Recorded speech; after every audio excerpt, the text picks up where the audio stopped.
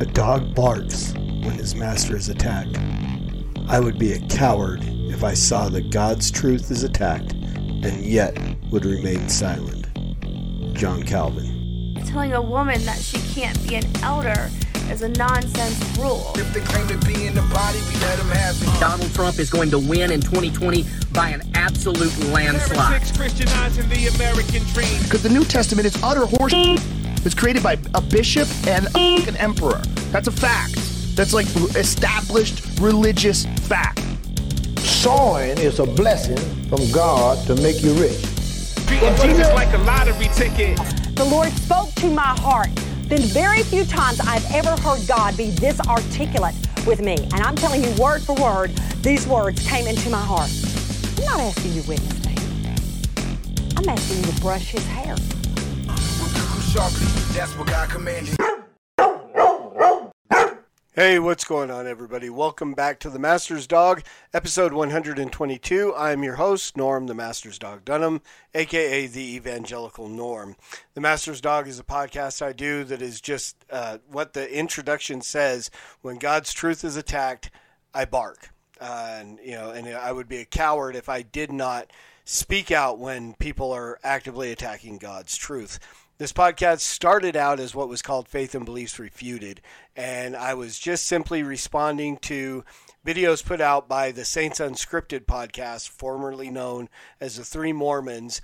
They started a segment called Faith and Beliefs, where they started with the LDS Articles of Faith, and I wanted to respond to each one of those as they laid them out, which is what their belief. I wanted to point out how this was not Christian, how it didn't fall in line with biblical Orthodox Christianity, what made them heretical, what made them a false pseudo-Christian cult. I really, and honestly, I'm the guy that really doesn't like to use the word cult with Mormonism anymore. It's a full-blown religion. Started out as a cult, gained its way, just like Islam did. It started out as a cult under Muhammad, grew into a religion, but I digress. So they continued on after the Articles of Faith, and I said, you know what, I'm going to respond to every one of these videos until they stop doing these videos. About a year and a half into this whole thing, I decided I really want to expand this to dealing with other false teachers as well, not just Mormonism, not just Saints Unscripted, but whatever comes up. And so I've done a few podcasts on like Furtick and Osteen and stuff like that. Started a segment of this podcast called The False Teacher of the Week, which I just released an episode earlier today on Joe Rogan. So, and renamed it to The Master's Dog to where I could deal with all kinds of things, whether they be apologetics, bad teaching, whatever pops up in the news cycle at the moment, I will do that. Also still responding to every one of the Saints Unscripted Faith and Beliefs podcast, because that was a commitment that I made. And today we are continuing on with that commitment. So we've had a lot of new subscribers. That's why I want to keep giving info, the background on the podcast. As subscribers plateau out, I won't do that every single time we start an episode. But this week we are back into, all discombobulated. I owe those new subscribers to those of you who have liked the videos, shared the videos, commented on the videos. Any interaction you make with these videos makes the algorithm send it out further and further to people who might be interested in seeing these videos. So as you like and share, more people come along and are able to be news watchers, as some of you may be. And if you would, please hit that subscribe button, hit the notification button, get all the content that I release here on the Evangelical Norm channel on YouTube, as long as YouTube allows. I fully expect at some point in time to go the way of Steven Crowder and Fight, Laugh, Feast and those guys and get banned at some point in time because I'm going to say something Facebook doesn't like. And then at that point we'll pop up over on Rumble or maybe go back to Gab TV. Any of those places. I have all of the videos are saved. We can repost those anywhere where we need to. Some places it's just harder to post than others. So all that being said, We are now into our next episode, which is dealing with, they're starting to get into talking about Joseph Smith's polygamy. So as they do these videos, these faith and beliefs videos, some of them I find actually are helpful to respond to. Some I'm like, you know what, I'm only responding because I committed to do so. Some of this stuff is just really not just a moot point. It doesn't really make any difference whether we deal with it or not. But today's is a little interesting because we get to see the beginning of Joseph Smith and the practice of polygamy in the early LDS church. But we also get to see some of the ways that as they make videos, as they put these things, the public relations aspect of it, the way they deal with the controversy and the spin that they have to do to really make it seem like they can possibly be mainstream Christians. So with all that, we are going to jump in here. We are going to let David do what David does and take us through this first information about Joseph Smith's first plural wife, Fanny Alger, or something like that. Hey everyone, today we're going to talk about Joseph Smith's marriage to his first plural wife, Fanny Alger. Plural marriage has not been practiced by members of the Church of Jesus Christ of Latter-day Saints for well over 100 years now, but people still understandably have lots of questions about it. So again, he's got to make that statement. Oh, well, it's not practiced anymore. Reality is, it's practiced in eternity. There are many LDS men today that are sealed to multiple women who will be their wives, their polygamous wives, in eternity. Just a little side note. This subject. We've published a bunch of other videos on our channel that dive into different aspects of plural marriage, so feel free to check those out. But one of the major challenges with this topic in general, and especially in the case of Fanny Alger, is that the historic record simply does not give us very many pieces of the puzzle. None of the sources that have been discovered thus far that tell us about the relationship between Joseph and Fanny are first-hand sources. And most of the information we have about this relationship was given more than 30 years after. Hey everyone, today we're going to talk about Joseph Smith's pieces of the puzzle. None of the sources that have been discovered thus far that tell us about the relationship between Joseph and Fanny are first-hand sources. And most of the information we have about this relationship was given more than 30 years after the events being described. And as you'd expect, some sources contradict each other. So what we're essentially doing is trying to fit together the edge pieces of a puzzle and then guessing what the middle looks like. He puzzled and puzzled till his puzzler was sore. Understand that almost all of the dates and details we're going to talk about today are debated. That said, let's dive into this and see what we can figure out. And so again, as we look at this and we talk about this, I'm going to look at this from a theological aspect, not the historical. I really don't care any of the particulars of Joseph Smith's marriage to Fanny Alger, except for the fact that she was 14 years old. But we also have to take ourselves back to 1860s or 1840s, and Joseph wasn't alive in the 1860s. I believe he was killed in 40-something. But we have to take ourselves back into that time period and understand that it was not uncommon for 14-year-olds, 15-year-olds, 16-year-olds to get married. So the whole issue of Joseph Smith being a pedophile, he may have been.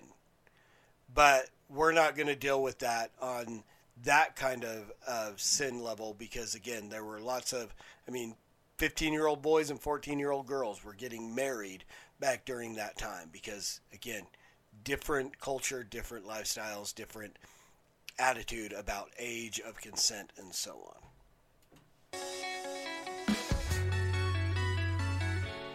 Mary Elizabeth Rollins reported that Joseph was first instructed by an angel in 1834 to restore the Old Testament practice of plural marriage, though there is evidence that Joseph was aware of the future practice as early as 1831. Fanny Alger was born in September 1816 and would later live with and do housework for Joseph and Emma Smith in Kirtland, Ohio, probably between 1834 and 1836, but again, dates are debatable and some argue for an earlier date. The date of Joseph and Fanny's marriage is also debated. 8 of the 20 documents discussing the marriage provide dating information, with 4 indicating it occurred as early as 1833 and 4 supporting a marriage 2 years later. Despite the inconsistencies, an 1835 or even 1836 date seems most likely. Fanny would have been 18 or 19 years old at the time. Joseph did not directly approach Fanny with a proposal. Instead, he used Levi Hancock, Fanny's uncle, as an intermediary. Levi proposed the idea to Fanny's parents and then to Fanny. Everyone was cool with it, and Levi performed the marriage ceremony. Now, while Fanny and her family consented to the marriage, Emma, Joseph Smith's wife, did not. She actually had no idea about the relationship. William McClellan reported in 1872, long after leaving the church, that one night she, Emma, missed Joseph and Fanny Alger. She went to the barn and saw him and Fanny in the barn together alone.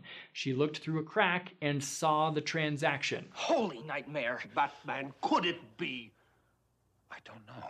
Now, what exactly was this transaction that Emma witnessed?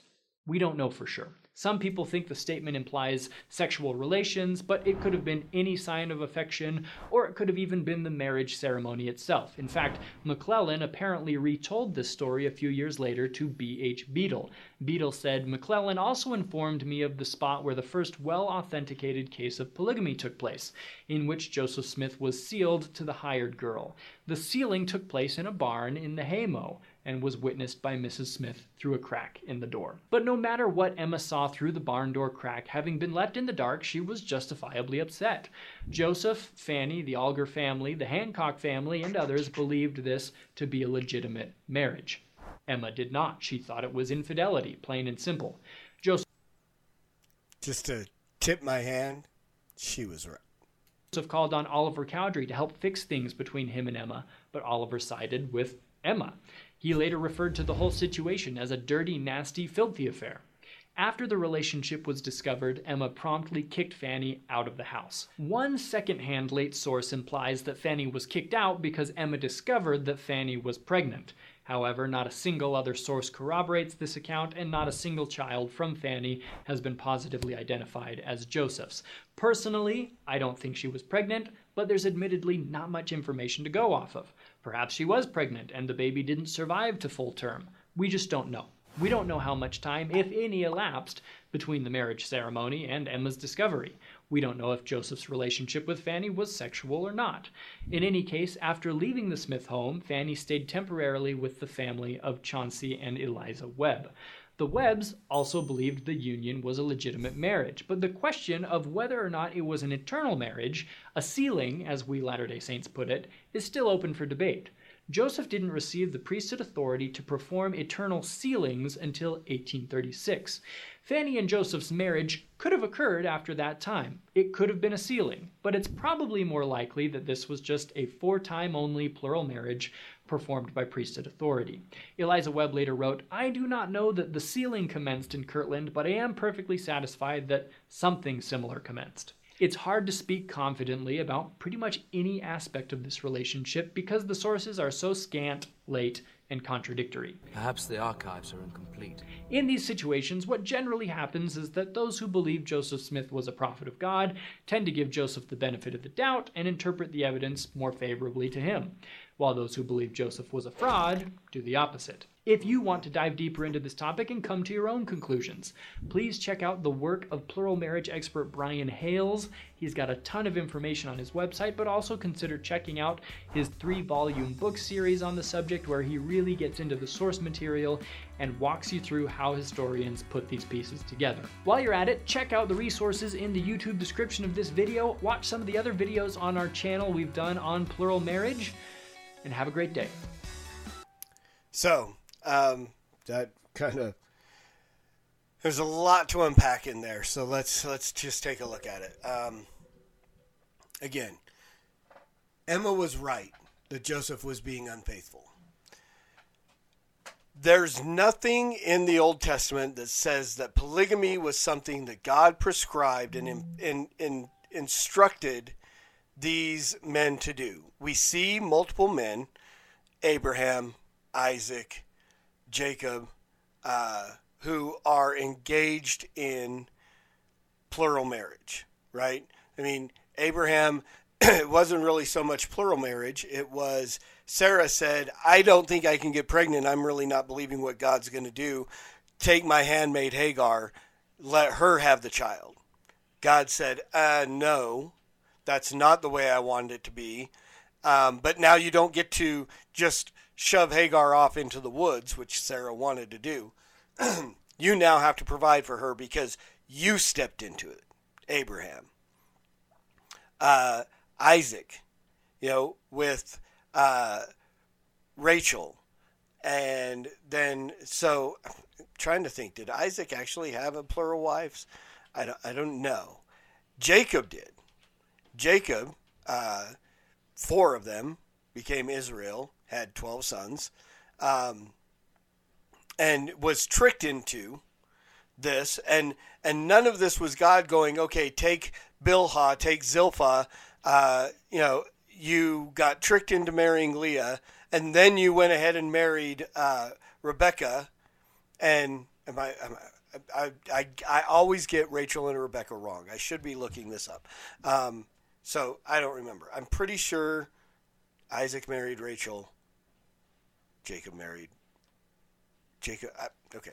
So Jacob had a bunch of wives, but none of them did God say, do this, do this, do this, do this. But then he said, well, you're in the situation. Take care of them. You don't get to shove them off to the side. So now, pastors, if you're dealing in Utah and you bring in a guy that gets saved out of the Kingston polygamy clan, what do you do? Do you say, okay, you have to get rid of these other wives and they're going to go be single moms and fend for themselves? Or are you going to say, okay, dude, you should be married to your first wife and you have to provide for these other women? You have to provide for them. You have to provide for your kids. You have to provide for the women because you drew them in. So here's kind of a thing, but never anywhere does God say you have to take a second wife. And nowhere do we see anything where God says your exaltation or salvation or any of these things is dependent on the amount of wives. We see no kind of sealing ceremonies happening in the temple. We don't see any kind of weddings happening in the temple throughout the Old Testament. So the fact that the LDS people want to say, well, the temple was used for... No, we see no example of that. I apologize for all the different dings and bings going off.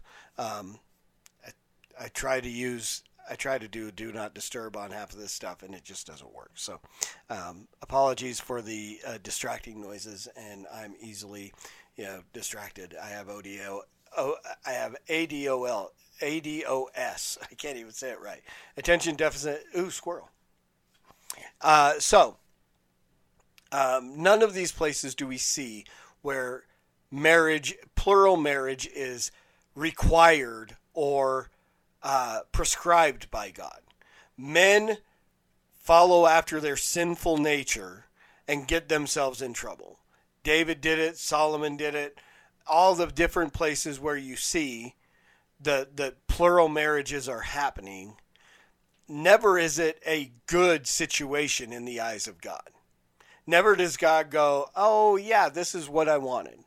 God goes, this is sinful. This is adultery. But now at this point, you've got to deal with it. You've got to provide for these people. You've got to, God tolerates it in the different senses where it happens, but never is it anything that God prescribed. Now we can get into God being sovereign and all that stuff that happened. Great. Absolutely. We can look at God as sovereign over all these things, but it still is plural marriage is never a prescribed practice. And we see it very rarely in the Old Testament. I mean, we think there's a lot. I mean, we see David and Solomon and Isaac or Jacob and Abraham. Abraham, Sarah died. He took a second wife. Hagar was never really considered to be his wife. Jacob had 2 wives and then had children with their handmaids. Never did these other 2 women, does it say that they actually became his wives.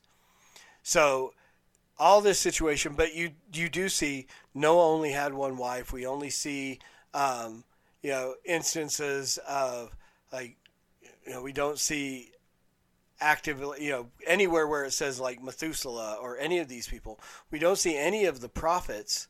I mean, we don't even know how many of the prophets, if they're married or not. But we don't see any of them engaged in plural marriage.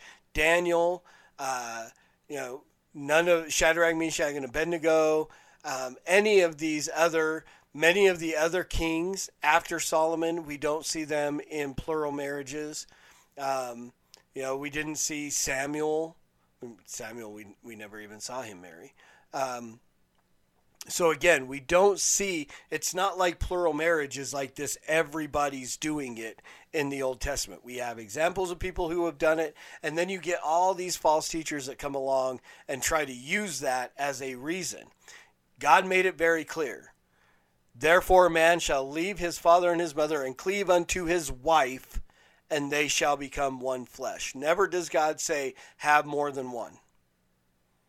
Men did it, and God tolerated it for whatever reason, and he allowed it to happen, but it was never, it was always sinful. It was always sinful. And then the issue of eternal marriage, it is made very clear, Jesus makes it very clear, that marriage does not extend beyond death. I will still know my wife is my wife. I'm confident that when we go to heaven and I see my wife in heaven, I will know she was my wife on earth, and I love her. I loved her. I'll love her then like I love her now, but our relationship will be different. It will not be a sexual relationship, which is basically the core of the husband-wife relationship. Now, in doing this, again, we look at principles and stuff like that. I could have, before I got married, I had a lot of female friends. Once I got married, that tended to fall off. I still had a few. Most of them were like my wife's friends. But I don't have female friends right now. I mean, I have acquaintances and people that I see, I play cards with on different days and stuff like that. There are women that I would go, hey, I know them and I would consider them, but it's not like I'm going to go hang out with them and have any kind of situation because of my one flesh relationship with my wife. I'm not going to go, I mean, you can minister to women, all these different things, but you're not going to have any kind of, the smart man who doesn't want to fall into the folly of David and the folly of Solomon and the folly of Jacob and the folly of Abraham, and these men who did fall into these sinful situations. The smart man does not do that. He is one flesh with his wife. She is the one whom with he has a covenant relationship until death. And then other women and stuff like that, but follow the Billy Graham rule, don't be alone in a room with them, blah, blah, blah, blah, blah, blah, blah, right? You understand that eternal marriage is not a thing. It's not. Jesus makes it clear in the resurrection, they will neither marry nor be given in marriage. They'll be like the angels. We don't become angels with that. Again, that's all this twisted theology stuff that Mormons have. We'll become like the angels in the fact that we will not have marital relationships in heaven. And polygamy is always adultery. It's a sin, should be repented of. And then, if there are children involved in it and stuff like that, pastors, I do not envy. I've never had to deal with that kind of a situation, but I do not envy those of you who minister in the state of Utah or other places where polygamy happens, Mexico, stuff like that, where you'll get people saved out of fundamentalist LDS religions or other Islam or whatever, where men will come into a situation that they have more than one wife, and now you have to help them walk through this in the way that a Christian man should. Pray for your pastors, y'all. Pray for your pastors who have to deal with this stuff from time to time. And there are men in the pulpit and in the eldership of churches that have to deal with that, and you need to pray with them. But there you go, guys. Whether Joseph Smith was married, whatever the situation with Fanny Alger was, every one of Joseph Smith's 33 or 34 plural wives was a case of adultery. It was not something that God looked favorably upon, and neither did Emma. And that should be something that Joseph Smith took into account too. So thanks for listening, guys. I hope this was helpful. Again, if you haven't already, hit the subscribe button, hit the like button, share this video with your friends. hopefully it doesn't make them mad if you're sharing it with your LDS friends, but hopefully it will be helpful. So thanks, guys, for taking the time. As always, preach the gospel at all times. Use words. They're necessary. And until next time, Soli Deo Gloria.